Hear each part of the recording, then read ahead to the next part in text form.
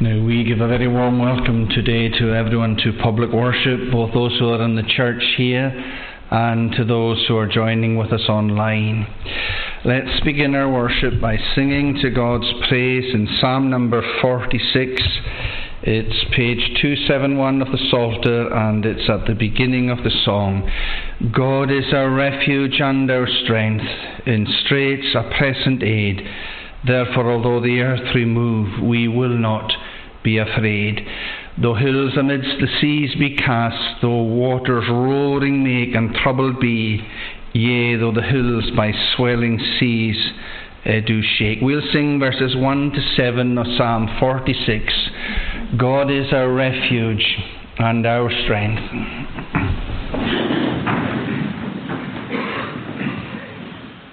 God is our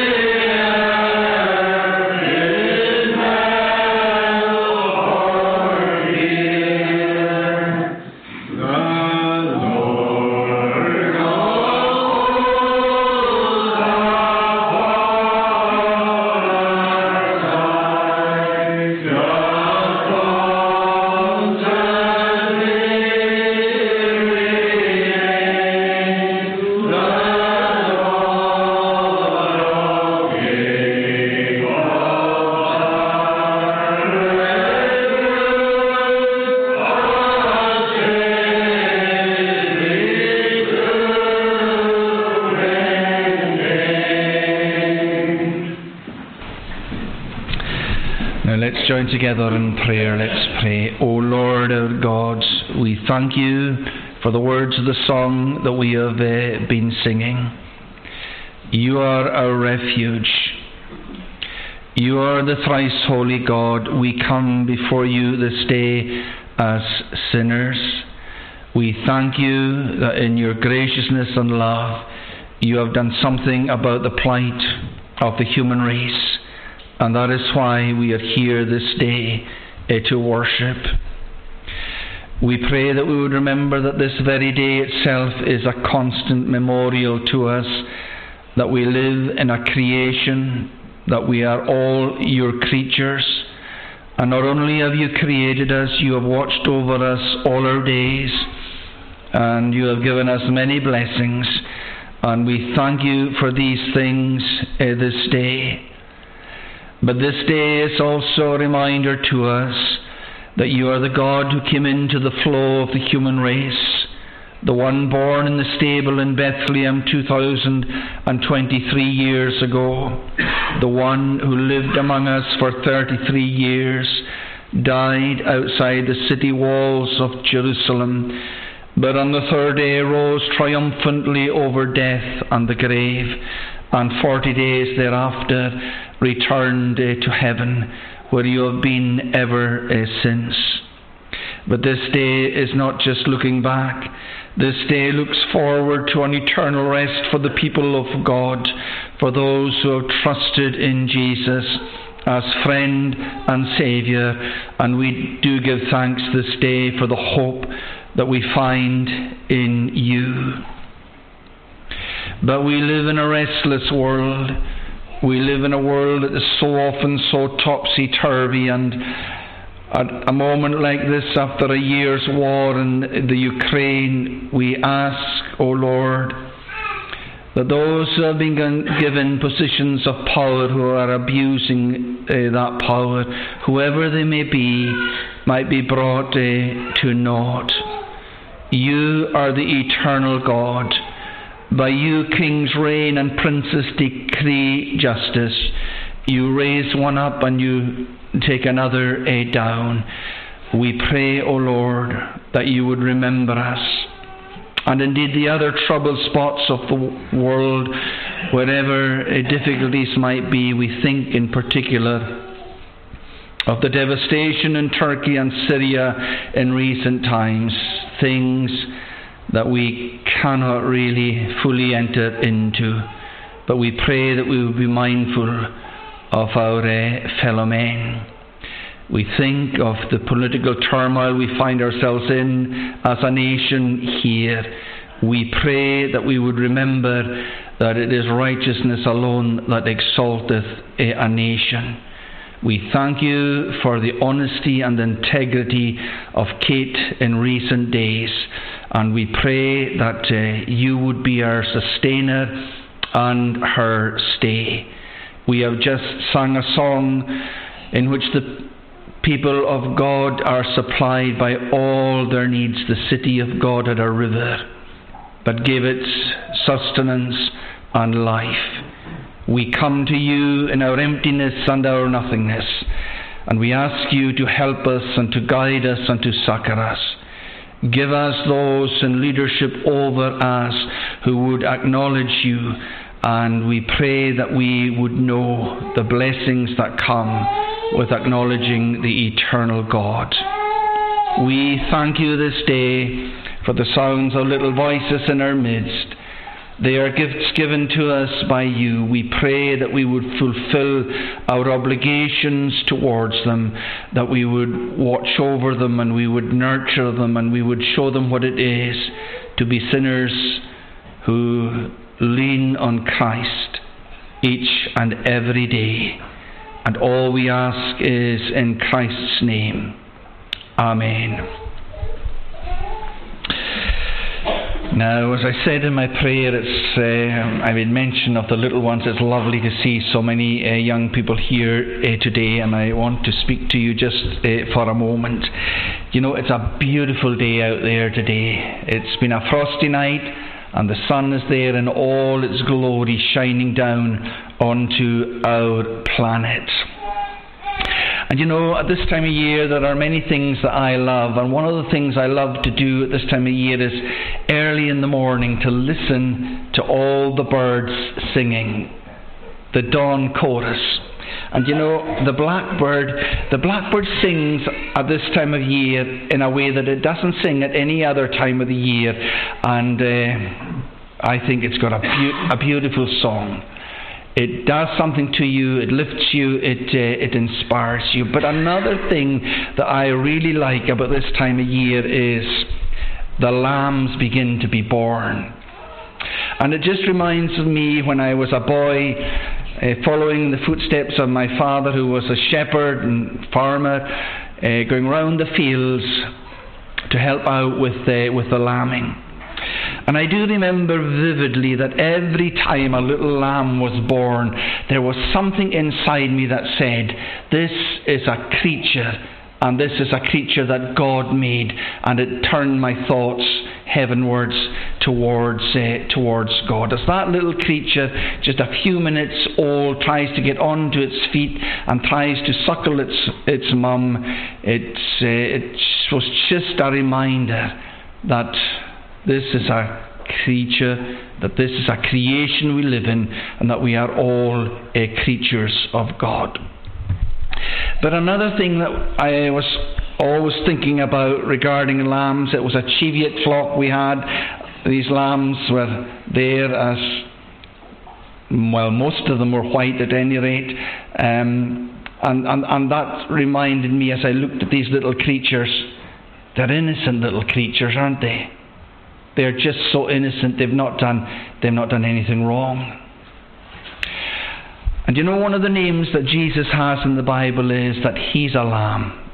And you know, we've been preaching for several weeks on John the Baptist, a relation of Jesus who went before Him and told the world, hey, look out, He's come, the long expected one, the Messiah has come into the world. He's in our midst. But one of the things John the Baptist said about Jesus was, He's a lamb. And you think, well, why on earth did He call Him a lamb? Well, certainly Jesus was innocent. But John the Baptist went on to tell us this. He's the Lamb of God who takes away the sin of the world. And that's why we are here this day. For those who believe in Jesus, He washes us, He makes us clean.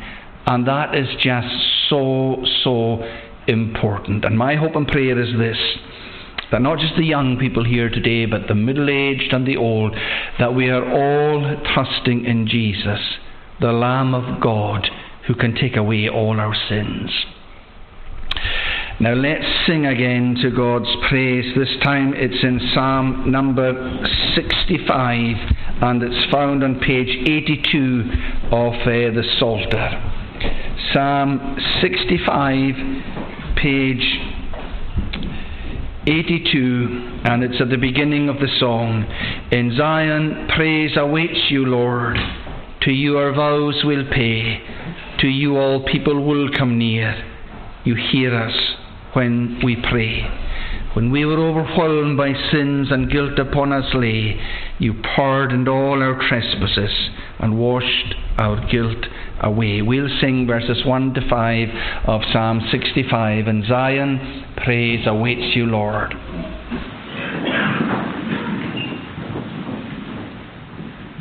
In Zion, praise awaits you, Lord. To you our vows will pay. To you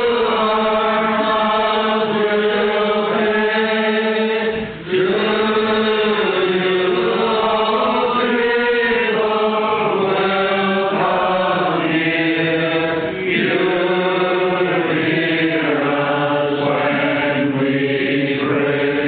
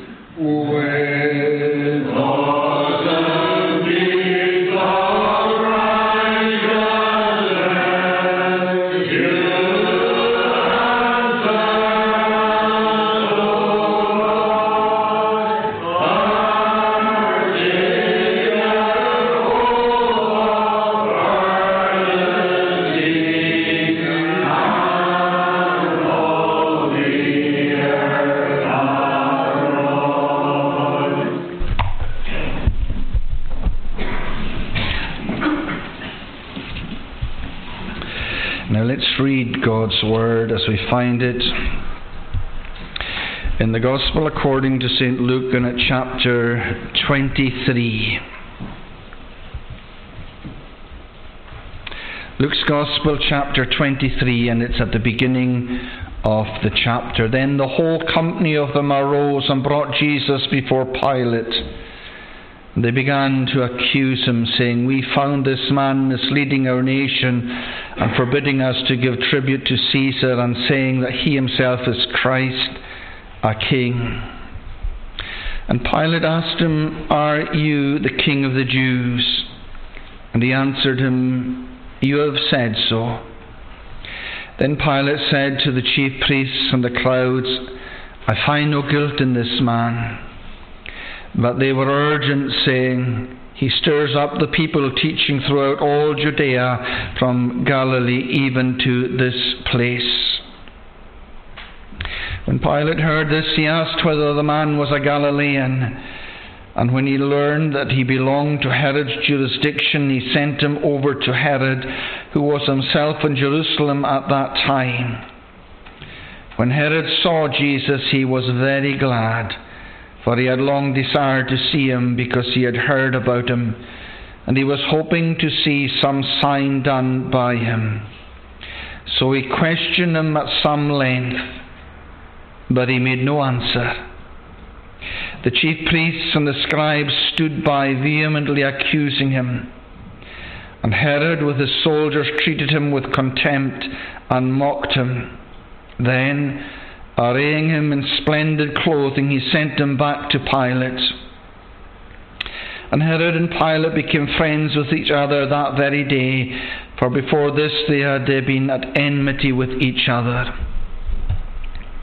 Pilate then called together the chief priests and the rulers and the people, and said to them, "You brought me this man as one who was misleading the people.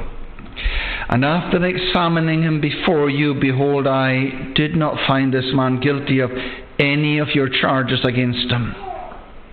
Neither did Herod, for he sent him back to us. Look, nothing deserving death has been done by him. I will therefore punish and release him." But they all cried out together, "Away with this man, and release to us Barabbas, a man who had been thrown into prison for an insurrection started in the city, and for murder."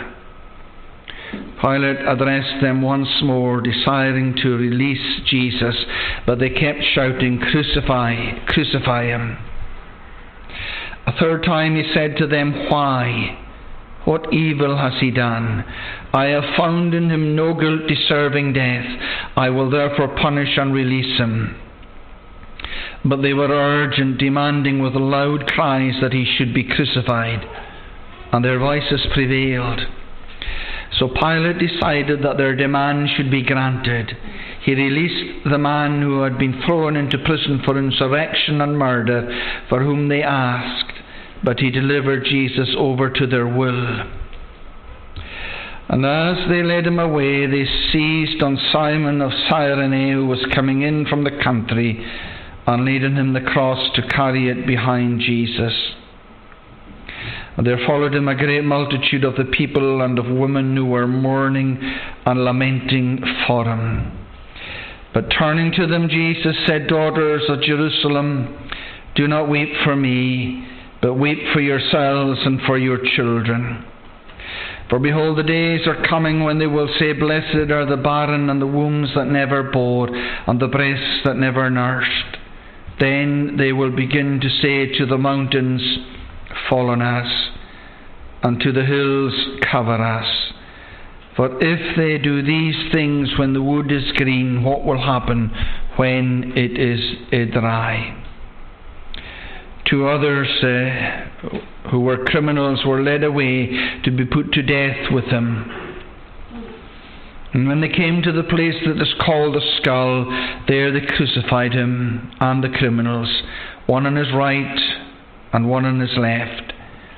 And Jesus said, "Father, forgive them, for they know not what they do." And they cast lots to divide his garments. And the people stood by watching, but the rulers scoffed at him, saying, "He saved others. Let him save himself, if he is the Christ of God, his chosen one."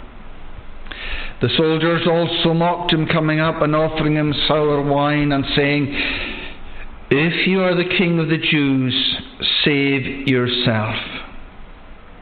There was also an inscription over him, "This is the King of the Jews."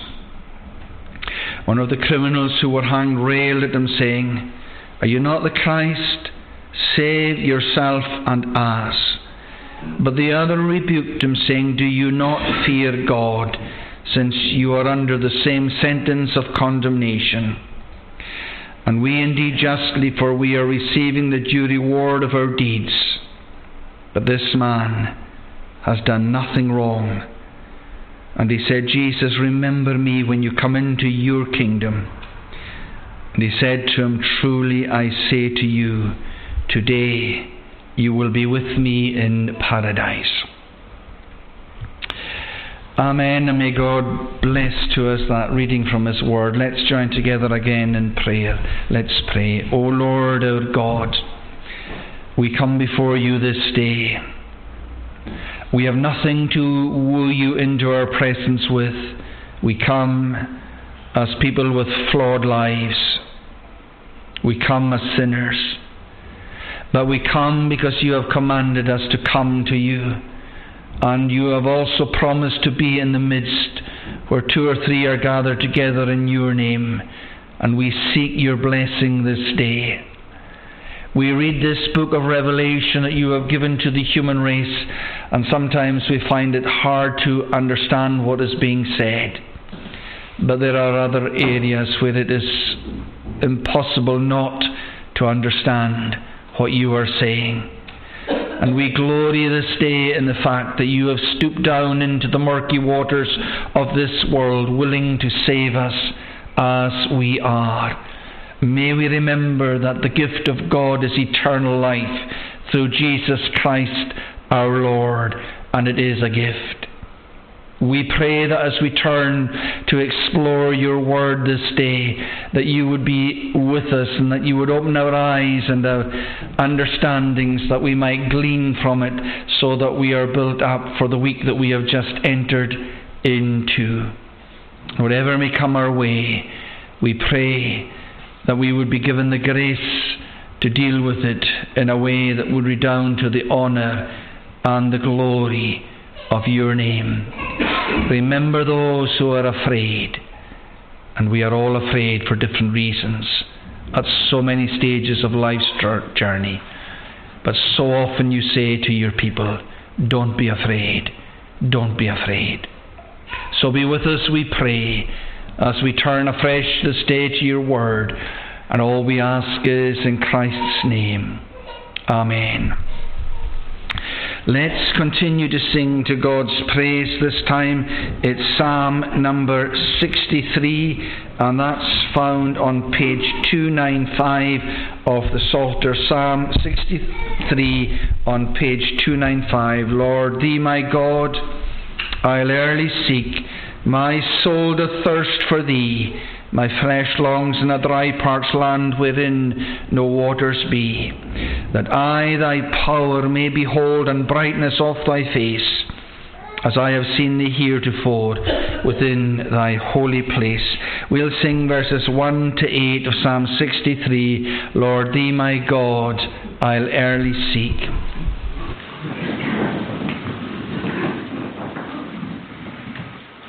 Lord, thee my God, I'll early seek. My soul doth thirst for thee.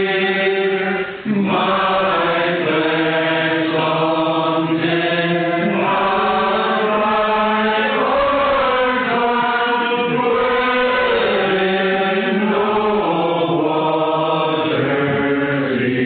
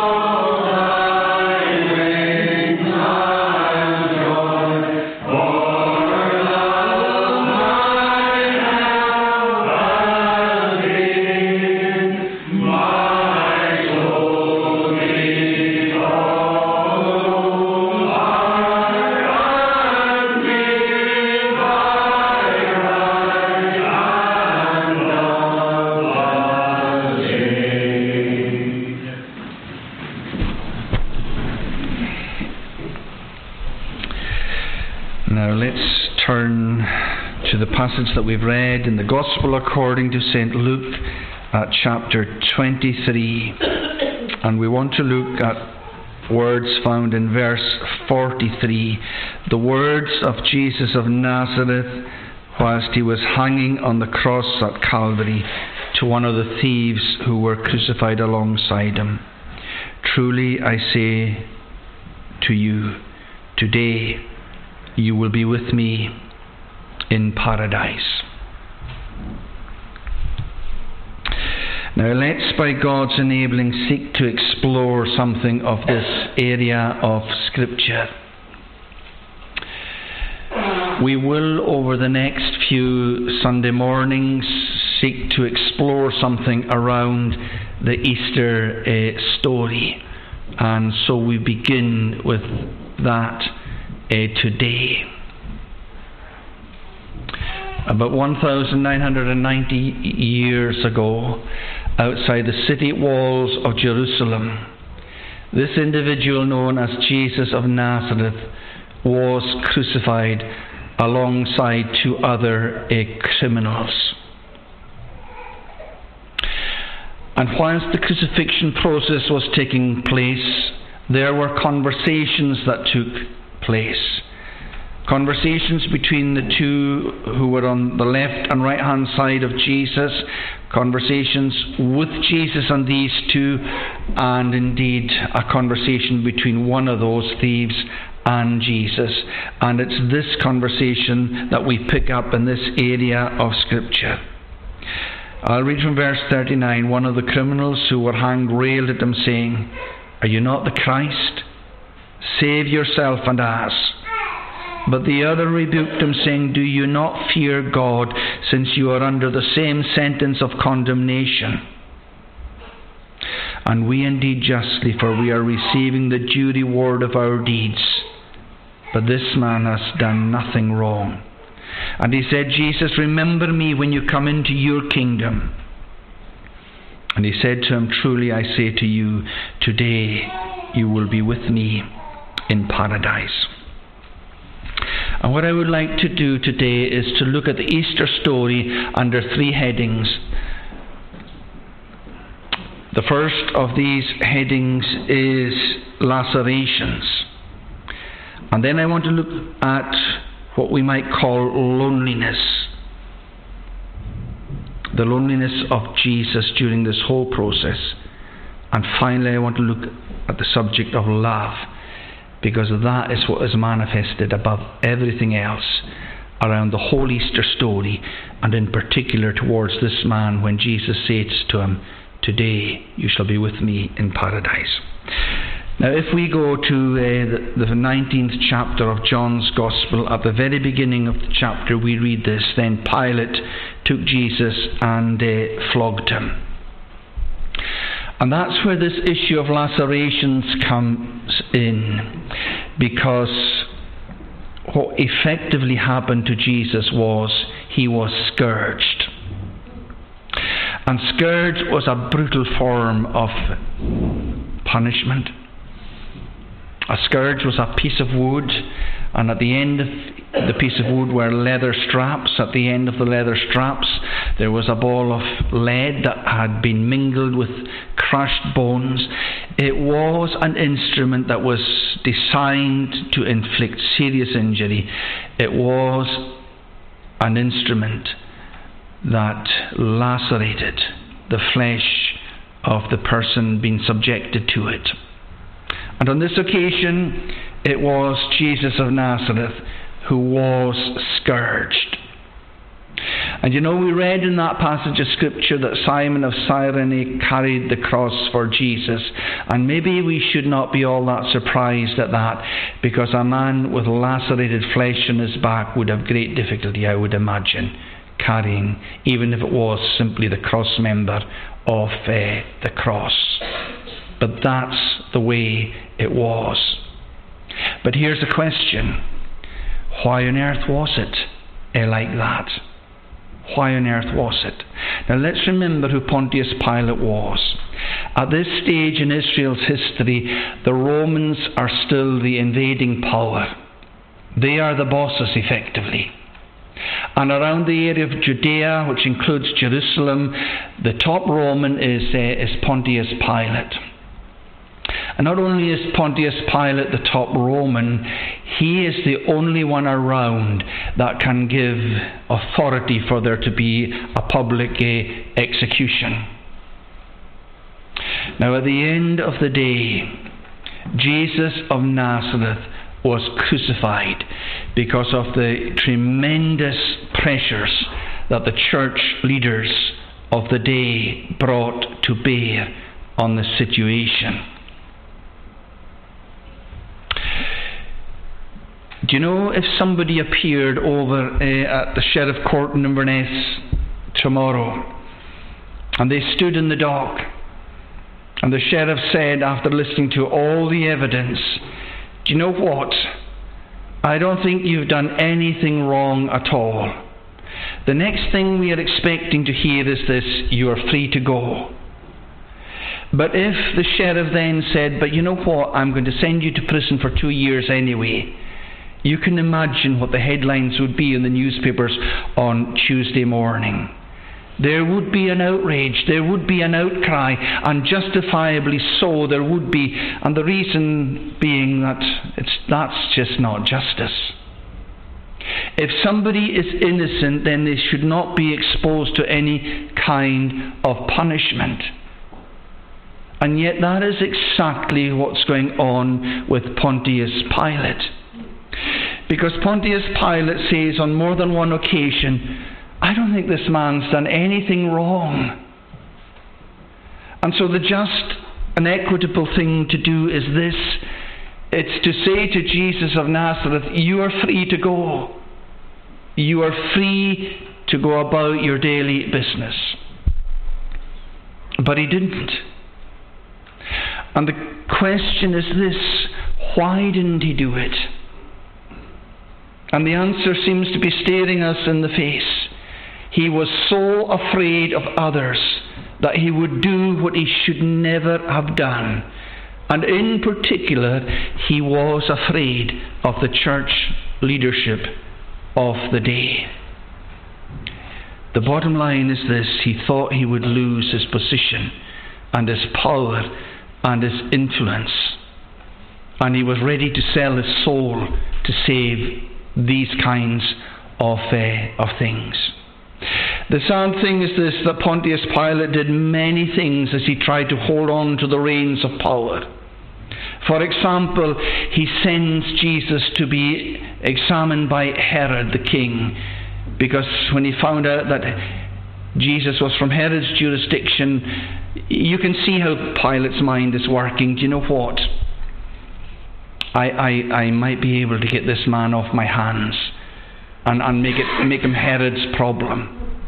You see, here is a man who has a conscience, and his conscience is telling him one thing: this is an innocent man, and you know what you should be doing with an innocent man.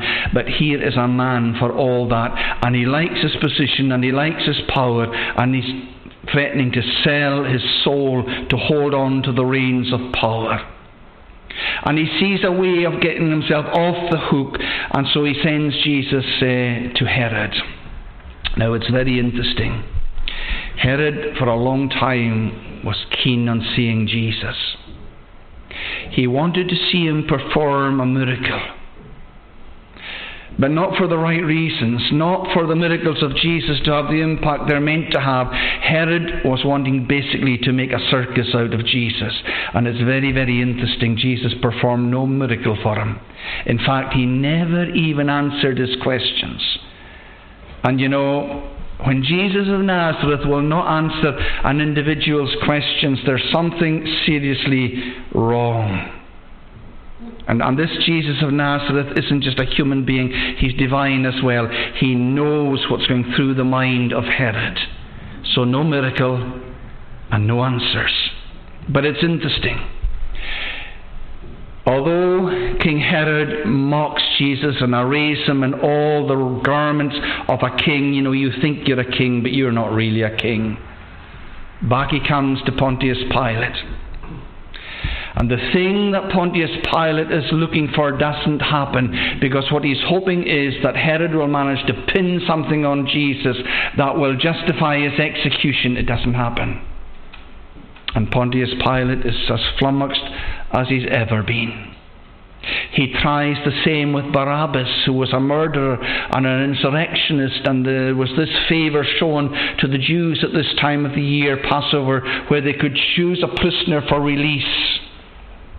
And Herod's thinking they'll choose Jesus, and that'll get me off the hook. Except they didn't choose Jesus. They chose Barabbas for release instead. And things get so bad for this man Herod that it's not just his own conscience. His wife had said to him, I've suffered many things in a dream because of this just man. Isn't that interesting? That everywhere you look, people can see the justice and the integrity and the righteousness and the innocence of Jesus, even when it comes to Judas Iscariot. And he takes 30 silver coins and he throws them onto the floor of the temple. Do you know what he's saying? I have sinned, and I have betrayed innocent blood. Everywhere you look, the innocence and the integrity and the righteousness of Jesus is writ large. And it's writ large on the conscience of Pontius Pilate as well. I don't think you've done anything wrong, but with a nod and a wink you can scourge him and lacerate him. And with a nod and a wink, ultimately, you can take him and you can crucify him. At the end of the day, he is bowing to the pressures of people around him, and he's not doing justice. That's not integrity. That's not righteousness. But I want to move on to something else, and that's loneliness in the experience of Jesus. You know, sometimes we make this major mistake. We think in terms of Jesus being a human being, and he was. But we think in terms of him being God, and he was. That ultimately is what enraged the church leadership when at the age of 30 he began to teach and perform his miracles. After every miracle they were saying, "Who are you? How did you do that? Where have you come from? What are you doing here?" And the answer was always the same: "I'm the Son of God." And for 3 years it's the same answer he gives, and the church leadership is enraged by it. "You're not the Son of God. It's the devil that motivates you." And he's saying, "Oh, but I am the Son of God." And they knew what he was saying. They knew that he was saying, "I'm not just a human being, I'm divine as well." And here is a great mistake we often make. Sometimes we think that Jesus was Superman, and that everything in life's journey he just took it in his stride because he was a great mixture, a glorious ally of God and man, and nothing was a problem, and nothing could be further from the truth. Now I know there's mystery here, but you know what? We're surrounded by mystery every single day of our lives. The sun is shining down onto the grass out there. It photosynthesizes, and if it didn't do that, we would perish on this planet. But there isn't a human being on the face of this earth understands that mystery fully. Everywhere we look, we're surrounded by mystery. But it's not all mystery. It's not all mystery. And here is this Jesus, and he's not a glorious ally of God and man. He's God and he's man. And it means this, that the problems he faces in life's journey, he faces them as a human being. And one of the problems for the human race today is this loneliness. There are an awful lot of lonely people around. I think that was underscored and reiterated during lockdown and COVID. Loneliness became a major problem. Now that we've moved on a bit, it's not that lonely. There are an awful lot of lonely people out there in our communities. And Jesus wasn't somebody who did not experience that as well. Do you know, when Jesus came into the city of Jerusalem for the very last time, just in the run-up to when Easter took place, he came down the Mount of Olives, and he's in the midst of a vast crowd of people. In fact, he's been swallowed up by two crowds, because when he leaves the city of Jericho, he's at the front of a large crowd of people.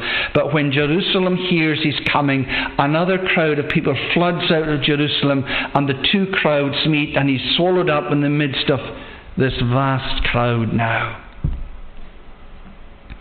And it's very interesting. As he comes into the city that's about to slaughter him, he is the focus of all the attention. They are throwing their garments before him. They are waving these branches. They are crying out, "Hosanna, blessed is he who comes in the name of the Lord." And you know, if it was you or I think we would have stopped for a moment and we would have fed our egos. I'm the focus of all of this. I'm going to drink it in. I'm going to lap it up. That's the way we are. We wrestle with these egos of ours every single day. You don't find that with Jesus of Nazareth.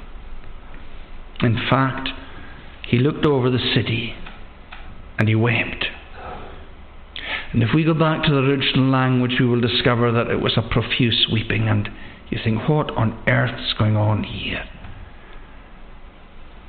And he says this, "O Jerusalem, Jerusalem, thou that stonest the prophets and killest those that have been sent unto thee, how often would I have gathered thee under my wing as a hen doth gather her chicks?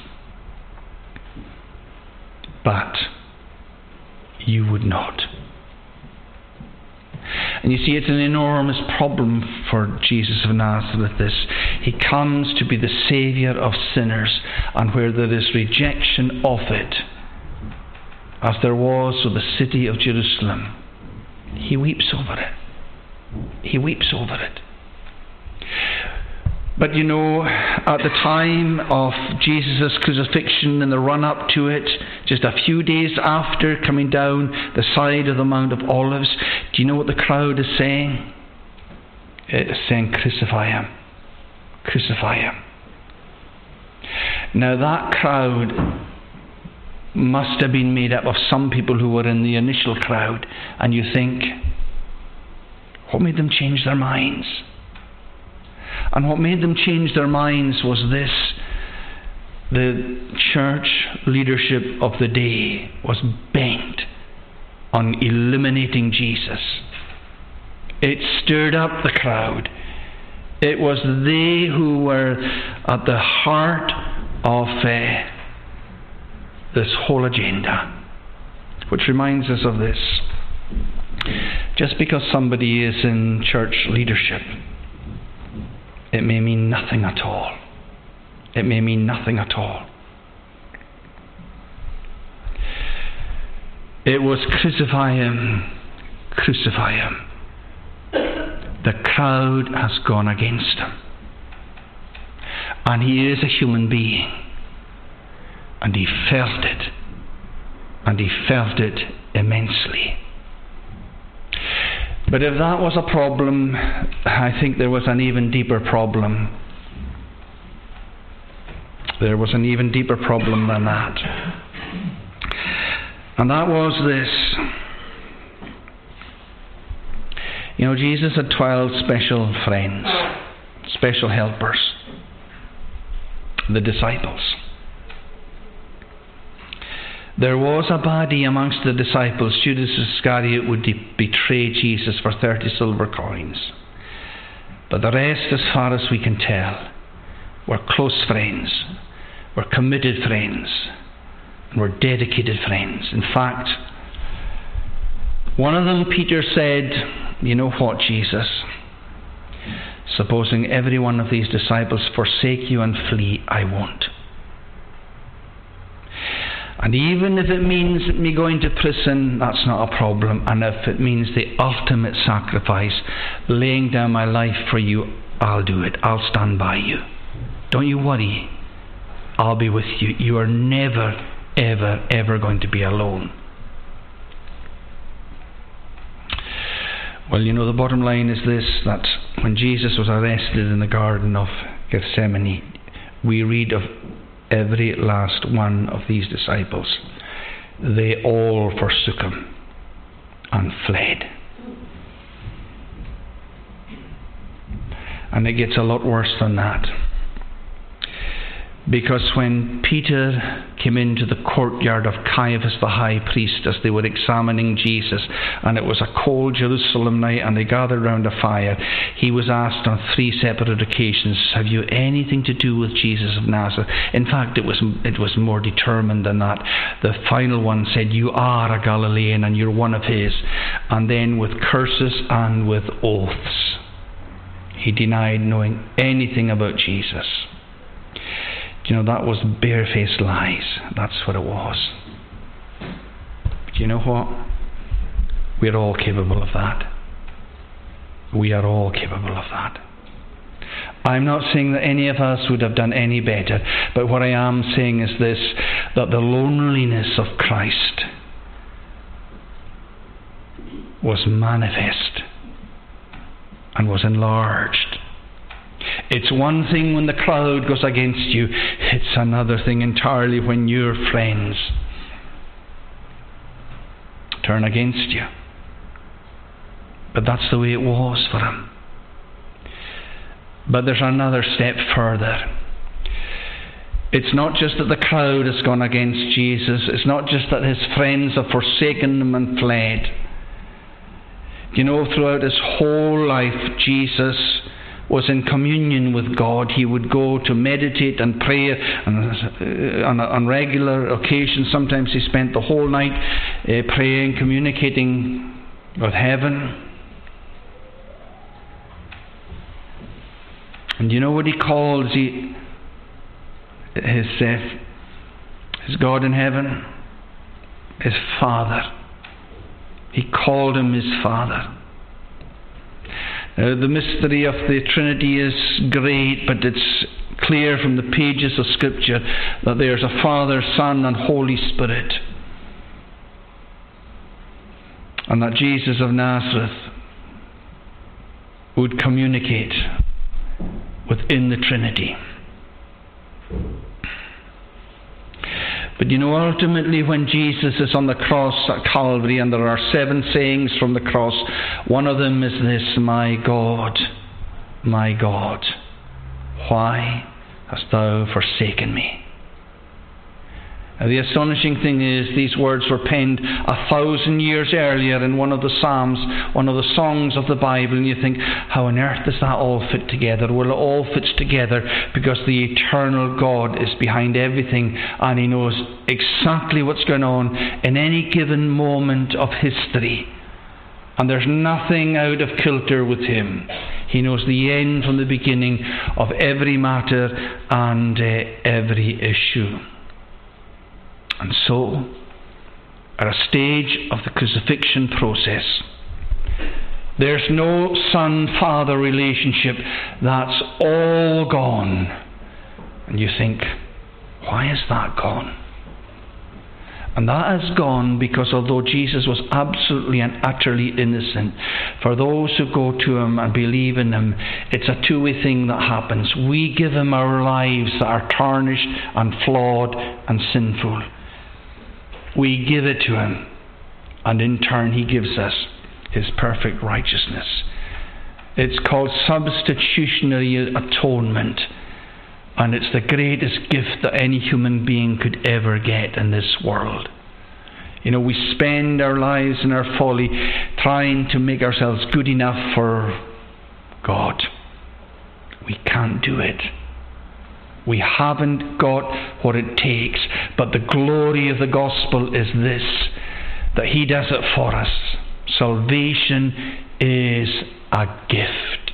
But my point is this: the sheer loneliness of Jesus.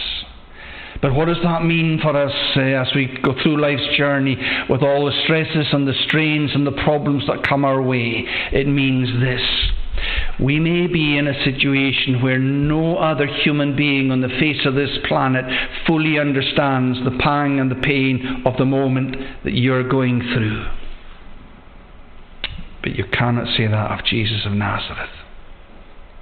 It means this: we can turn heavenwards and we can open our souls to Jesus, and He knows exactly where we are. And you know, that's a great solace, and that's a great comfort when the wind's against us and the tide's against us. But there's the third point I want to move on to, and that's the love of the Easter story. And here it is in a nutshell.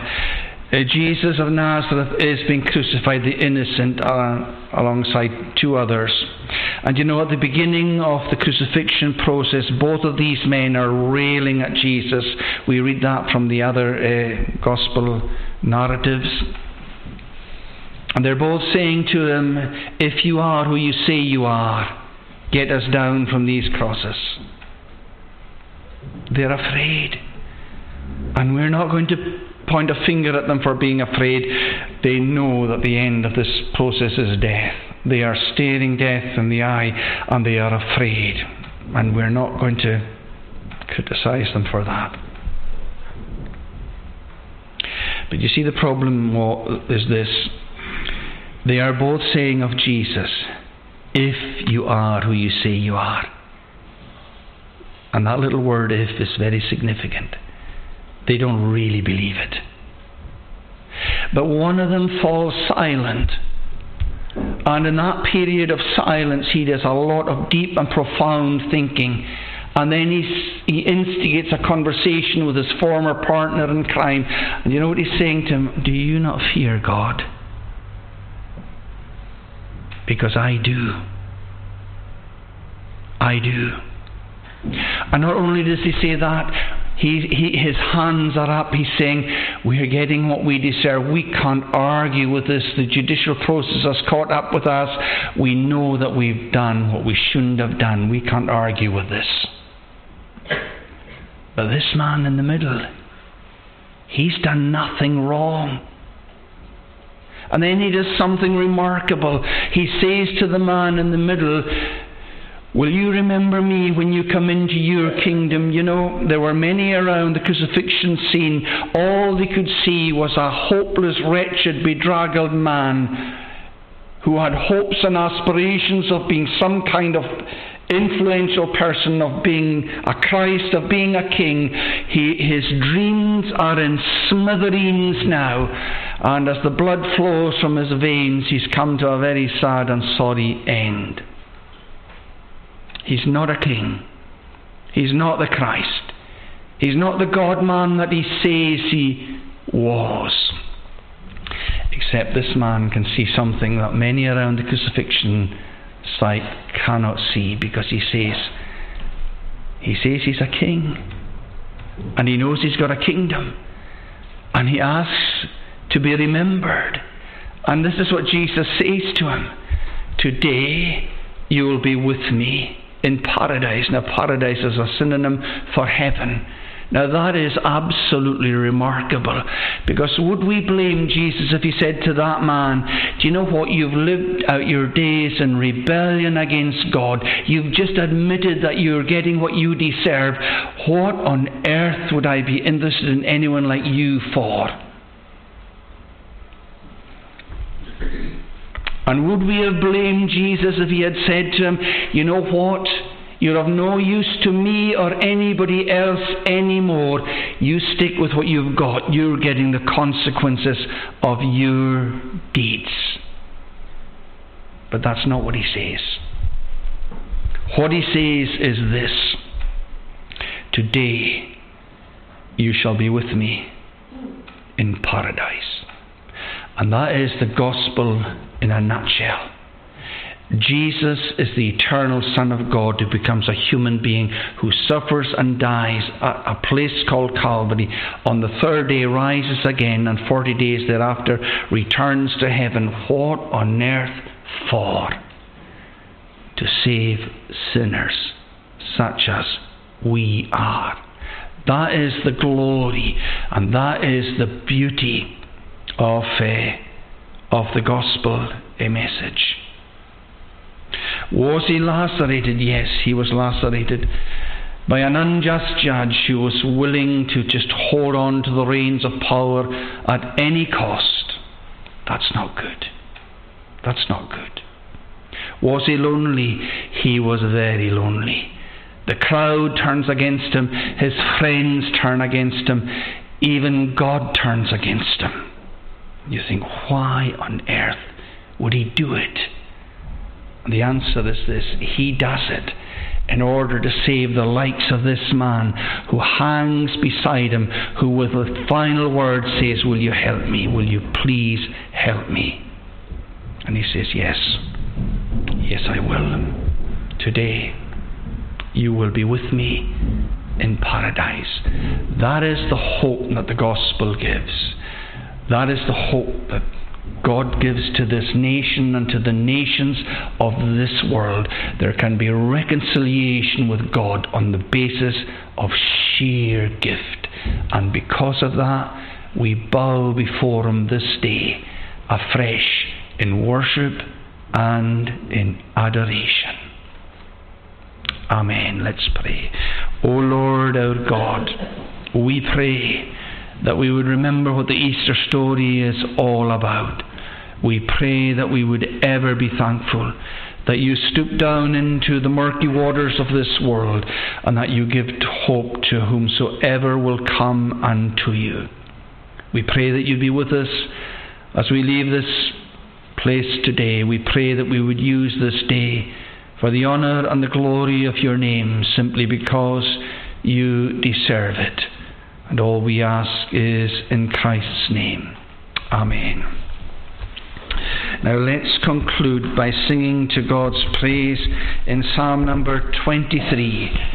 It's found on page 229 of the Psalter. The Lord's my shepherd, I'll not want. He makes me down to lie in pastures green. He leadeth me the quiet waters by. Listen to this. Goodness and mercy all my life shall surely follow me, and in God's house forevermore my dwelling place shall be. If we are united to Christ by faith, that is the blessing that we all look forward to. Let's sing the whole of this song to God's praise. The Lord's my shepherd, I'll not want.